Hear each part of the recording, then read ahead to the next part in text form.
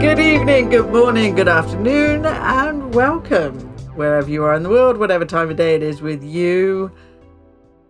How you doing? This is Tales in Our Times, another wonderful episode. My name is Janet. My name is George. Sorry, I'm a bit sing-songy. I don't know why that came out like that. I hadn't planned on it. I apologize. There's no rule against it. We're allowed. No. So here we are, episode 2 of season 2. Dare I say it? Oh, that makes me sound a bit overconfident, but so to this week's episode is what's the word? Seasonal, I guess. Sort of a holiday episode. Yeah, but it's not really a holiday. I'm going to read a few lines. I mean, as we always say, it's in the title. So if you've read the blurb, you'll know what it's about anyway. But let me just read. Remember, the 5th of November, the gunpowder treason and plot. I know of no reason why the gunpowder treason should ever be forgot. Do you know what we're going to talk about? That was the first set of bars that ever put Eminem on the map, right? That was his first rap that got him famous. I believe so, yeah. Yeah. Anyway. I would love to hear a terrible rap remix of the the gunpowder plot rhyme. Yes. And just, for, so we're staying on top of it. That poem is just listed as English folk verse because it's so old, maybe nobody took any notice of who actually wrote it. If you know, let us know because, that's always interesting. And we're going to dive into, well, anyway, it's about the gunpowder plot today, isn't it? We're going over Guy Fawkes narratives. Guy Fawkes night narratives. Yeah, sure. So, but before we do that, do we want to do a quick reading check and see if we've got any news? Yeah, which do you want to do first, books or news? News is pretty good. Go on, give me a piece of news, George. First one, biggest one. The SAG-AFTRA strike has come to a close. We have found a contract. It is tentative still, so hold your breath, but it has been voted on and agreed to, which is amazing. Huge congratulations to the strikers and all of the work. So congrats SAG-AFTRA. We're so happy. About time, But hopefully this will be a beautiful sign moving forward, especially considering how much AI is wheedling its way into our lives. So these sort of protections hopefully will be a symbol for the future. Who knows? I mean, I have to say, with all the talk of AI and things, somebody said to me at work the other day, well, AI is already working in your computer when it runs predictive text and stuff like that on your phone and stuff. I mean, but is that what we think about when we think about AI? Not really, is it? No. Yeah. We're talking about generative AI as compared to, well, I don't know. I don't actually know the difference in totality, but I like what the strikers are complaining about and what I personally am complaining about as someone who sees this happen at my job as well is using AI recreations of work previously done by people to cut corners and save money. We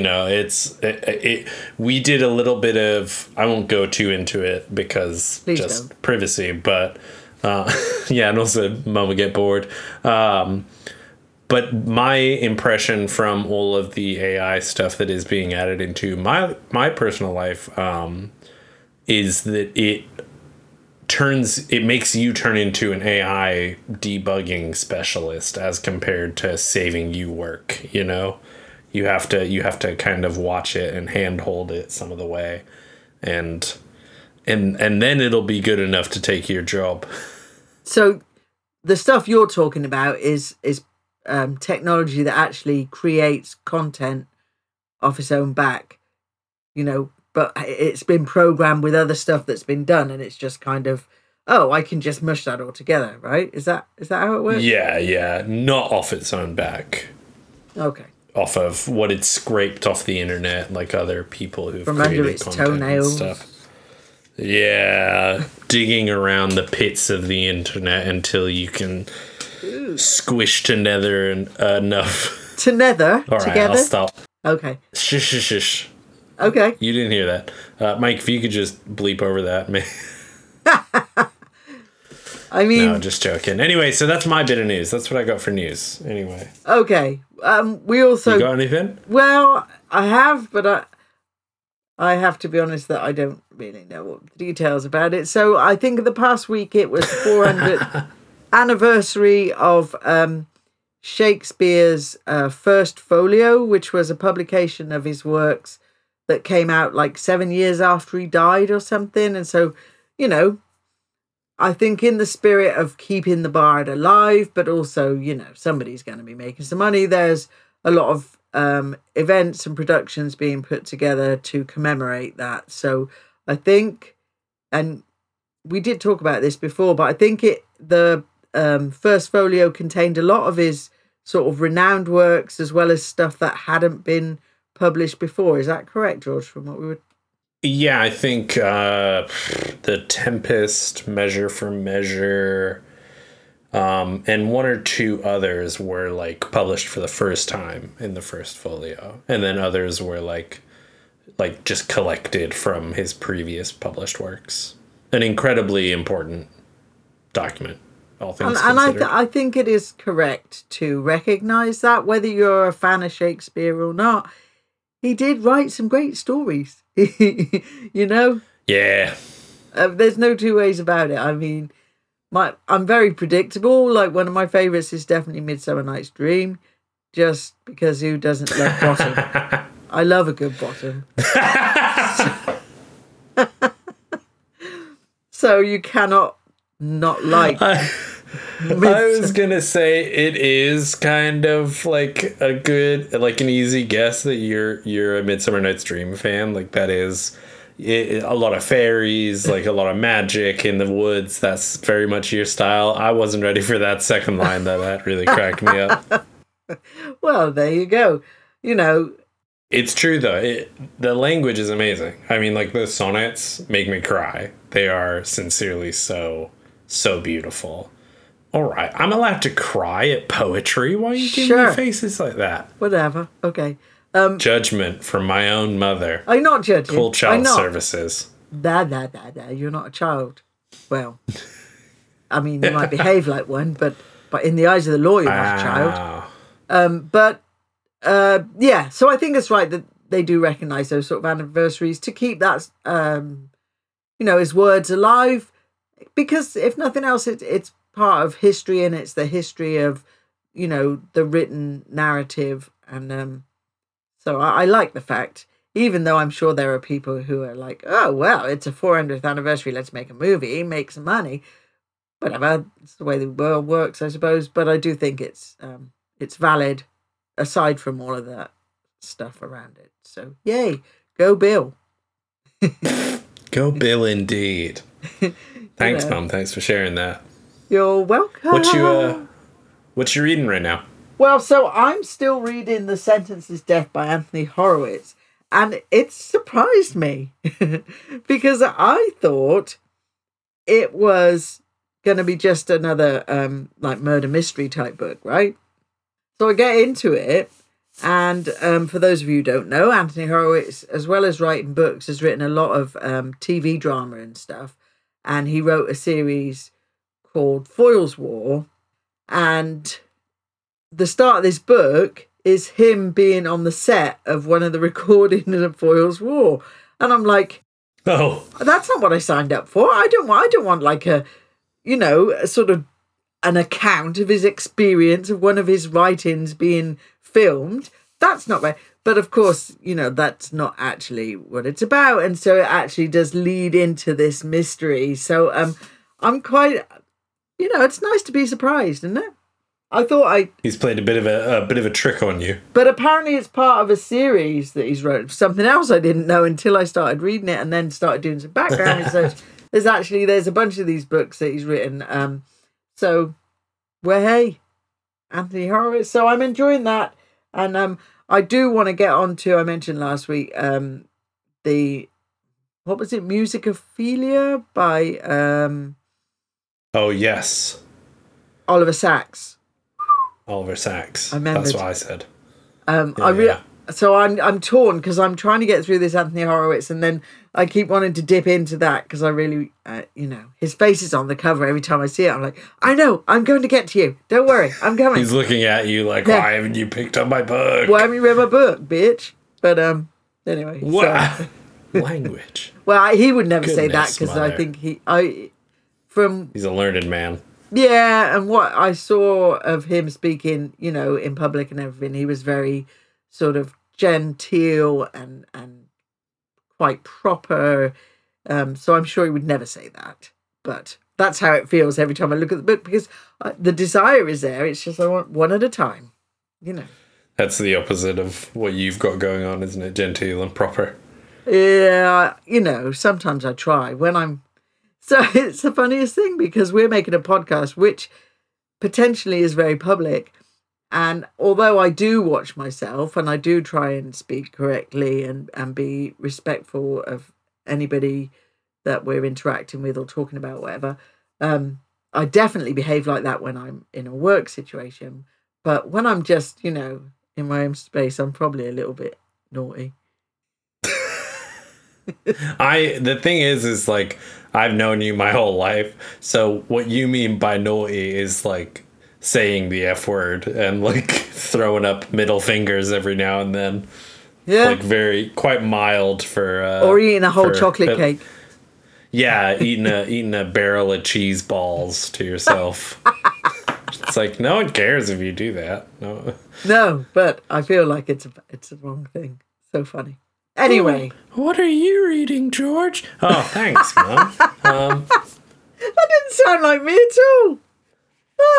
We'll leave that for the listeners. We'll see. Get in the Q&A if you think I sounded like Mom. So I am still working on the feminist subversion of the economy. It is very good, very infuriating. I'm about halfway through it. I wanted to share 2 books that I picked up, which are next on my list after that. I finished up the Naomi Novik. I liked it quite a lot. But I started with 2 books from 2 Philadelphia authors. The first one being Kensington Homestead. It's an essay collection by Nick Esposito. Basically, this is a book written from the perspective of this man who is co-managing Emerald Street Urban Farm in Kensington, Philadelphia, with his wife. He is writing about like the sometimes absurd experience of growing food in a city. I just want to, I'll give you the first line just to see a bit of what it's like, but it's full of, little illustrations and information about a garden, which you can go see in Kensington. It is not far from my house. So here's first line. It's Monday in July at Emerald Street Urban Farm in the Kensington section of Philadelphia. And that means that it's time for another farm day. Sounds like a sort of children's read aloud. It's like, and then we went down and visited the cows. Well, it's not quite that big of a farm. It's like, it's a city farm. It's urban farming, but I am quite excited. So I got this down at the Head in the Hand in Fishtown, which is a bookshop that I love to pieces. They're fantastic there. And this was actually published by their press. So this is like a very local printing, and they were able to give me a lot of information about Nick and the project and sort of tell me like, oh yeah, it's 2 lefts and a right over there. You can go to the farm. See. So that's very cool. I'm very much looking forward to that. And then I started reading this next book because I just could not stop myself. It's called Numamushi by Mina Ikimoto Ghosh, a fairy tale. Burned by napalm as an infant and adopted by the guardian spirit of a river, Numamushi spends the first years of his life catching frogs to eat and learning to shed his skin like his serpentine father. Then one day, a lonely man moves into the abandoned house next to the river, and curiosity for all things human awakens in Numamushi. Whoa. It's very fantastical. Also from Philadelphian author, also published locally in Philadelphia by Lanternfish Press. And I will give you just the first line here. Numamushi had come to the great white snake from upstream, floating on robes made buoyant with flaming grease. Ugh. Kind of intense. Well, it's the story of a traumatic birth. Yeah. Anyway. Very traumatic. I mean, I have to say the first one you talked about, the farm, I really like the tone of that. It sounded very kind of cozy and nice. The second one you mentioned sounded a little darker. It's all about balance. You gotta have a bit of both. Yeah, maybe.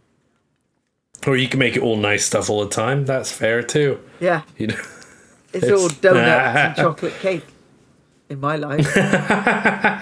Hell yeah. Okay. Or bonfire night that toffee. Is sometimes that's how I feel about the economy book right now. Every time I read something, I get increasingly angry, and I'm like, why don't you just put this down and go read some poetry or something? Yeah. Go to your house. Watch a movie. Read about a farm. Yeah, read about a farm. Okay. Anyway, you mentioned a bit of Bonfire Night Toffee. Why don't we get back to the subject at hand and talk about a bit of Guy Fawkes? Guy Fawkes, or as he was also known, Guido. Guido Fawkes or Guido something else. Yep. Because he did Guido Fawkes, and he was in Spain. Spain.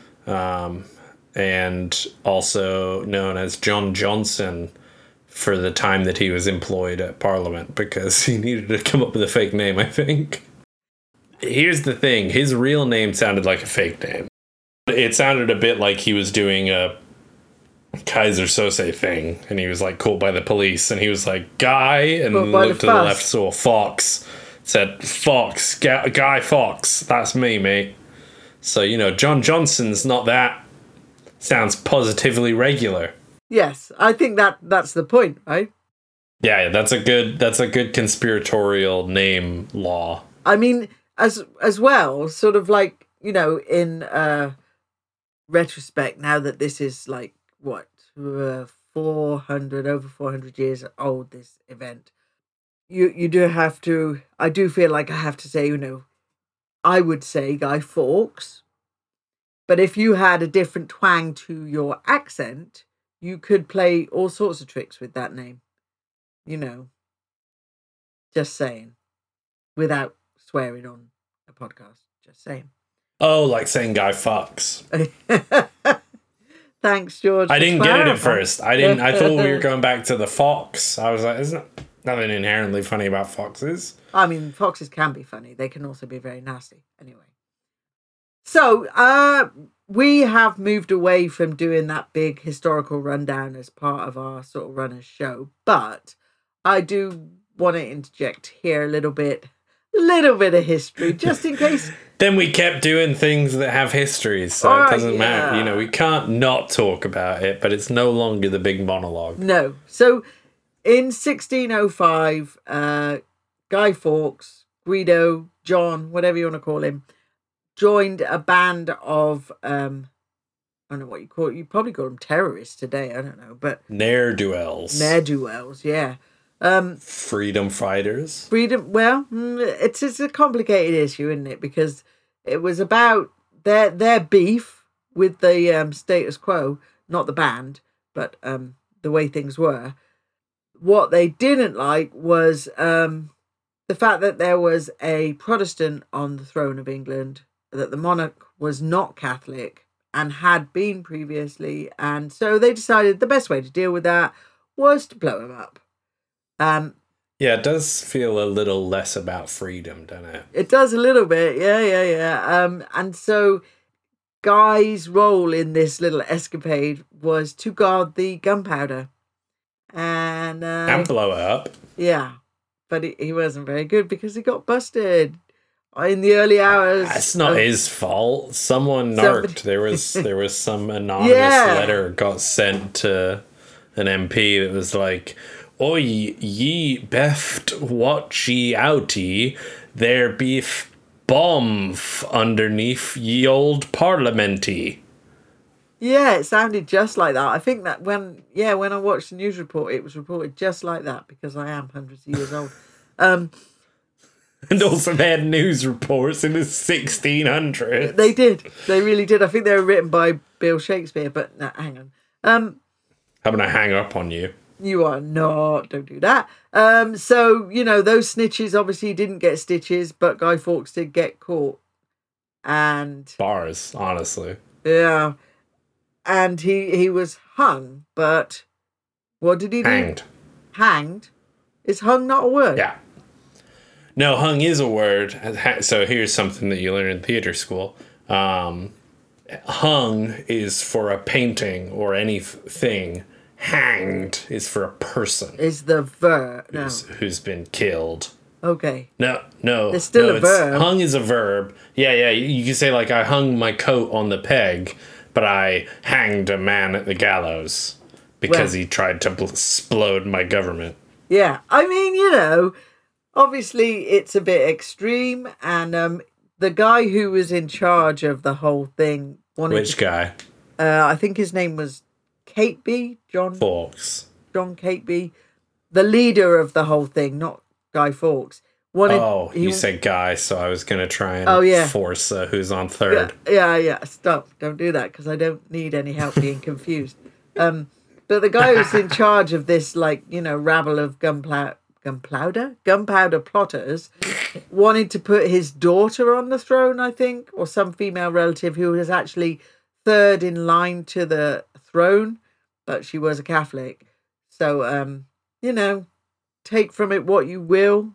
It's history. Lots of shitty things happen in history, don't they? We all know that. But the way that the English people took this, they took it upon themselves. Oh, we commemorate it by having big bonfires in our backyards, letting off fireworks. When I was growing up, my mum always made meat and potato pie, which is like meat and potatoes with like a pastry crust on it. And she would make toffee apples, which they call them candy apples here, so same sort of thing. And she would also make like hard, crunchy toffee, take your fillings out your teeth, which we actually had. Our one sort of like celebration to the 5th of November, which was a few days ago now, obviously time is not relevant here, but was that we made some bonfire night toffee, and it's called bonfire night as well. And also the other thing that you should remember is that kids they make like these guys out of old clothes, they stuff them with newspaper, and then they beg on the streets. I don't think this happens anymore, but when I was a kid it still did, where they beg for pennies for the guy, so like people would give them money judging on how good their guy is, and they use that to buy treats or fireworks or whatever they can get away with, and then the guy goes on the bonfire on the night of the 5th of November. I mean, it used to be a great night in my memory anyway. But that is not even what happened to Guy Fawkes. What happened to him in the end, George? So he was hanged, but he also it is said that he jumped to his own death after they'd put the noose on him, thus denying his torturous, painful death. Yeah. So he took charge, kind of. Yeah, took that last moment back. And probably I would think that a lot of people, their only point of reference for this is probably the V for Vendetta character. Yeah, so that's what we were going to talk about. Do we want to, real quick, before we get into chat about V for Vendetta, can we talk about some books to get, like, Guy Fawkes info from? Sure. I did a little bit of background. Okay, so I just pulled a few out at random. I haven't got a lot of information about them, but, if you're interested, then you can always look some of these up. Quite a few of them are YA. There's also one at the end I'm going to share that is just to read aloud because it's cute as a hedgehog. Or, no, just really cute. As always, these will all be available in the books mentioned section of the episode description. Sure. Okay, so there was one called, the first one I came across was Fawkes by Nadine Brandes. I'm not sure it's Brandes or just Brands because it's got an E at the end. So that makes me think that it's Brandes. And that's... Brandies. Say again? Brandies. Okay. Yeah. And that one is a YA book. It's taken from the perspective of a young man whose father is involved with the gunpowder plotters, and he's got a threat of his face turning to concrete or something, or to stone, if he lets anybody know what's going on. So that's Fawkes by Nadine. Yeah, that is the line. That's what it said. I mean, yeah, I know. Yeah. I believe you. I don't not believe you. I just think it's a great example of the way you used to be able to lie to kids. You can't do that anymore. And so, jumping in a completely different direction, there's another one called The Firemaster's Mistress by Christy Dickerson, and this is about somebody who is the mistress of one of the gunpowder plotters. It's about her relationship with this guy. It's in dirty 17th century London town. So, it's set amongst all the muck and the filth. But the background to it is the gunpowder plot. So, but it's a romance, but not really, because I feel like from what I read about it, the woman involved, it's more out of her relationship is more out of necessity, perhaps, than of choice. And I couldn't swear to that because I haven't read the whole book, but, maybe you want to have a look at it and tell me what you think. Then what else did I have? Always interested in a book about a mistress. That's usually a pretty good... You've got a mistress, right? They've got the best stories, mistresses. They do. They've got the best dirt. There's one called Guy Fawkes by historian Hugh Ross Williamson, which is written... that's a pretty good historian name. Yeah, he sounds like a historian. And it is like a fiction written around the actual political intrigue and conspiracy of the whole event itself. So although it is fiction, it's still using the actual events as the sort of meat and potatoes of the story. Then there was another one that I like the title of this one. It's called Black Powder. Again, it's another YA. The author is Ali Sherrick, and it's about this young lad, Tom, who's taking care of his dad, and he gets befriended by this, I don't know, I think it's supposed to be like a cool, grown-up character who says, come with me to London, son, and I'll show you the streets are paved with gold or something. That was Dick Whittington, actually, but sorry. So Tom is 12 years old. He's taken in by this guy because the guy's like, you help me out. I'll give you some money, be able to look after your dad, blah, blah, blah, blah. And it's not until right. he's well into it that he realises that the Falcon is actually part of the gunpowder plot. So, bad luck on him there.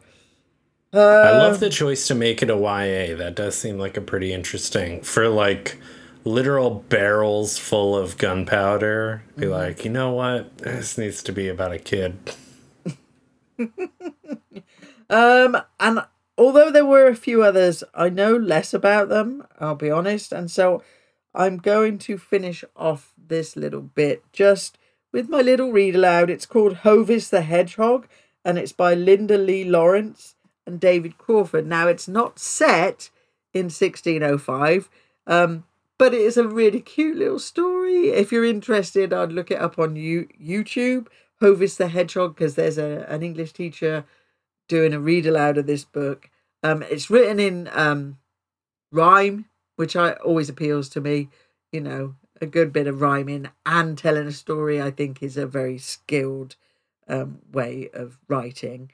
And it's about this hedgehog who's got his little snuffly bed out in the back garden, but it's bonfire night, and so his home is going to go up in flames, and it's about his, his woes and his sadness that his home is going to be set on fire.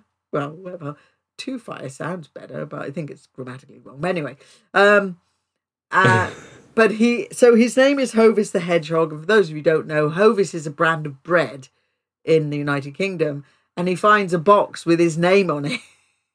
It says Hovis because obviously, of course, it was a box that had bread in it, and so he goes and snuggles down in the little Hovis box, and he's like, his sort of final thought in the story is, if it wasn't for Guy Fawkes, I wouldn't have lost my home in the first place. But it's really cute, and it's rhyming, and the illustrations are really nicely done. So if you've got a little person in your life, I would recommend just reading that to them as a nice book. And it is on YouTube as well, being read aloud. So those are some of my lovely Guy Fawkes findings in the narrative world, as 'twere. Mm-hmm. Yeah, thanks for sharing those. I do want to, obviously we were going to talk about V for Vendetta, but just wanted to get some of the other stuff out there. For those of us who are unfamiliar with it, V for Vendetta is a graphic novel written by Alan Moore and illustrated by David Lloyd. I believe there's an additional artist, but I will find that again later. I'll put it in the books mentioned. But it was initially published between 1982 and 1985 in the British anthology Warrior. It tells the story of V, an anarchist revolutionary, wearing a Guy Fawkes mask as he carries out this massive anarchist campaign to kill his former captors, take down the fascist state, and convince everyone to abandon fascism in favor of anarchy. So is this meant to be Guy Fawkes is coming back to wreak his revenge, or is it because it's a post-apocalyptic society? Yeah, I don't like that. So word. Close. What was it? Apocalyptic. Jesus, there's too many syllables. Yeah. And consonants. That's a lot of syllables. So when they used to, in like early 20th century Guy Fawkes night, like bonfire night celebrations, you used to get paper masks of pretending to be Guy Fawkes, the very like characteristic big curly mustache and like red brown hair. But a part of creating V for Vendetta was actually illustrator David Lloyd made this like note, just like took a note. So why don't we portray him as this resurrected Guy Fawkes, complete with one of the masks in a cape and big conical hat? It would look really bizarre, and it would give Guy Fawkes the image he's deserved all these years. We shouldn't burn him every November 5th, but celebrate his attempt to blow up Parliament, which I think you'll find is a lot of people's take on the Guy Fawkes story. A very popular joke was Guy Fawkes, the only man to enter Parliament with honest intentions. So sort of shortly thereafter, even though we kept on burning him, we did love to light an effigy of a man on fire, which I get, sort of. But V for Vendetta, the story was about this anarchist already, and then David Lloyd came up with the idea to sort of dress him as Guy Fawkes. And Alan Moore is reported as saying, like, once he said that, all the pieces fell together behind this image. So if you have seen V for Vendetta, you probably know the mask, but you might have also seen it on the faces of Anonymous or in other popular protests. It is, obviously it has its own relations with protest against corrupt government. Quotes around corrupt in the first one, just because Protestant doesn't necessarily mean corrupt. No. But, Parliament hasn't always been for the people, so it still kind of works. But so Anonymous uses the hacktivism group Anonymous. They use those masks sort of throughout, like, the Project Chanology protests against Scientology in 2008. And then also throughout, like, the 2000s, it is cropped up time and again, sometimes when they make, like, presentations. I don't know. Sometimes Anonymous puts out videos about, like, their targets and stuff. I was going to make it sound like they were doing a slideshow. Yeah. But so Moore and Lloyd are both really pleased with this outcome. Alan Moore is an anarchist, and he really, vibes with that thing. And David Lloyd said, the Guy Fawkes masks has become a common brand and a convenient placard to use in protest against tyranny, and I'm happy with people using it. It seems quite unique, an icon of popular culture being used this way. My feeling is the Anonymous group needed an all-purpose image to hide their identity and also symbolize that they stand for individualism. V for Vendetta is a story about one person against the system. So. And it's gone on, hasn't it? I mean, it was first published in the UK, and then DC Comics took it over for a while in the late 1980s. And then I think it was taken over by another publisher at some point. And of course, films. And they made a like prequel series kind of recently. I think I read that Alan Moore wasn't a huge fan of the film adaptation, but it was more to do with the fact that it was like an Americanized version. It talked about like neoconservative political viewpoints as compared to like fascism, which isn't. Wasn't the first film of it made in London, though? I thought it was made around. It was set in London. Yeah. Okay. But I think it was made by the Wachowski sisters, who are American. Mm-hmm, mm-hmm. So, I mean, just going back to our original thoughts, as sort of recognizing that this is a time of year people have been having bonfires and letting fireworks off, blowing things up, goodness knows what. To say this happened, hundreds and hundreds of years ago, how it has infiltrated not just, formal literature, novels and things, but graphic novels. I think that's quite telling of how, and I think we talked about this when we talked about historical fiction, how real events can be kind of kept alive, if you like, through people's ability to write good narratives. Even if sometimes they are like morphed and changed. Yeah. You're still given an awareness of an original idea or event or, whatever that, keeps it alive. And, not for nothing, but as a child, I love Bonfire Night. I didn't even... I knew it was about Guy. Same here, actually. I knew it was about... I had no idea what it was about. I knew it was about Guy Fawkes blowing up the House of Parliament, but that was as much as I cared about it, to be honest with you. I like the idea of nice food, fireworks, and, staying out late in the back garden. Yeah. What's not to love about that? We did a big bonfire in our backyard growing up in Florida. Just fantastic. Yeah. Sparklers. I remember that, actually. I do remember that. It was like early New Year. Anyway, so where do we go from here? I think that's it. It's okay if we did a little shorty. I don't think we need to know the future of Guy Fawkes right now. Oh, no. The important things...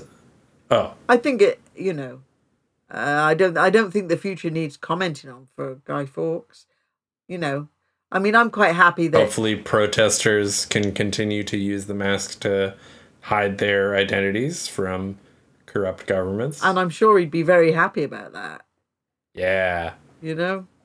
Honestly, for what he was actually doing, to like if you're able to like look back at your legacy in the like, you know, preceding timeline after the fact. Yeah, when you're dead. Surely he's gonna be like, nice. Wow. Sweet. I really came out on top. Yeah. Apart from the bit where everybody's setting fire to him on November the 5th, like all over the UK. Yeah, that's all right. Yeah. They still somehow made him a hero. It's really interesting. Yeah, it is a very weird kind of like arc or even like pre V for Vendetta. Like they had the like, oh yeah, Guy Fawkes is the only man to go into Parliament saying what he was gonna do. It's so like okay, but he was live under this government. Yeah.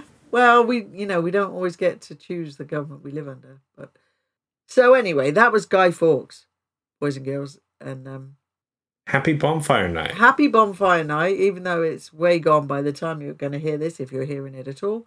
There was another book set around that time that included Shakespeare and his friend, what was his name, Marlowe? Christopher Marlowe. But I didn't see the write-up on that, but that might be an interesting one to look up if you are at all interested. We will have a list of books, obviously, posted with this. Honestly, maybe one of our next episodes we do is just straight up Shakespeare. Yeah. I would be very down for that. I mean, yeah, me too. I'd be up for that. But as of now, I think we're ready to say goodbye, good night, farewell, auf Wiedersehen. Good day. Good day. Goodbye for now to you, my friend. Anyway. Singing. Okay. Thanks for tuning in. Thanks for listening. Go tell some tales. Look forward to our very next episode because you know it's going to be so funny, so well informed. The very next one, indeed. Good night. Good night.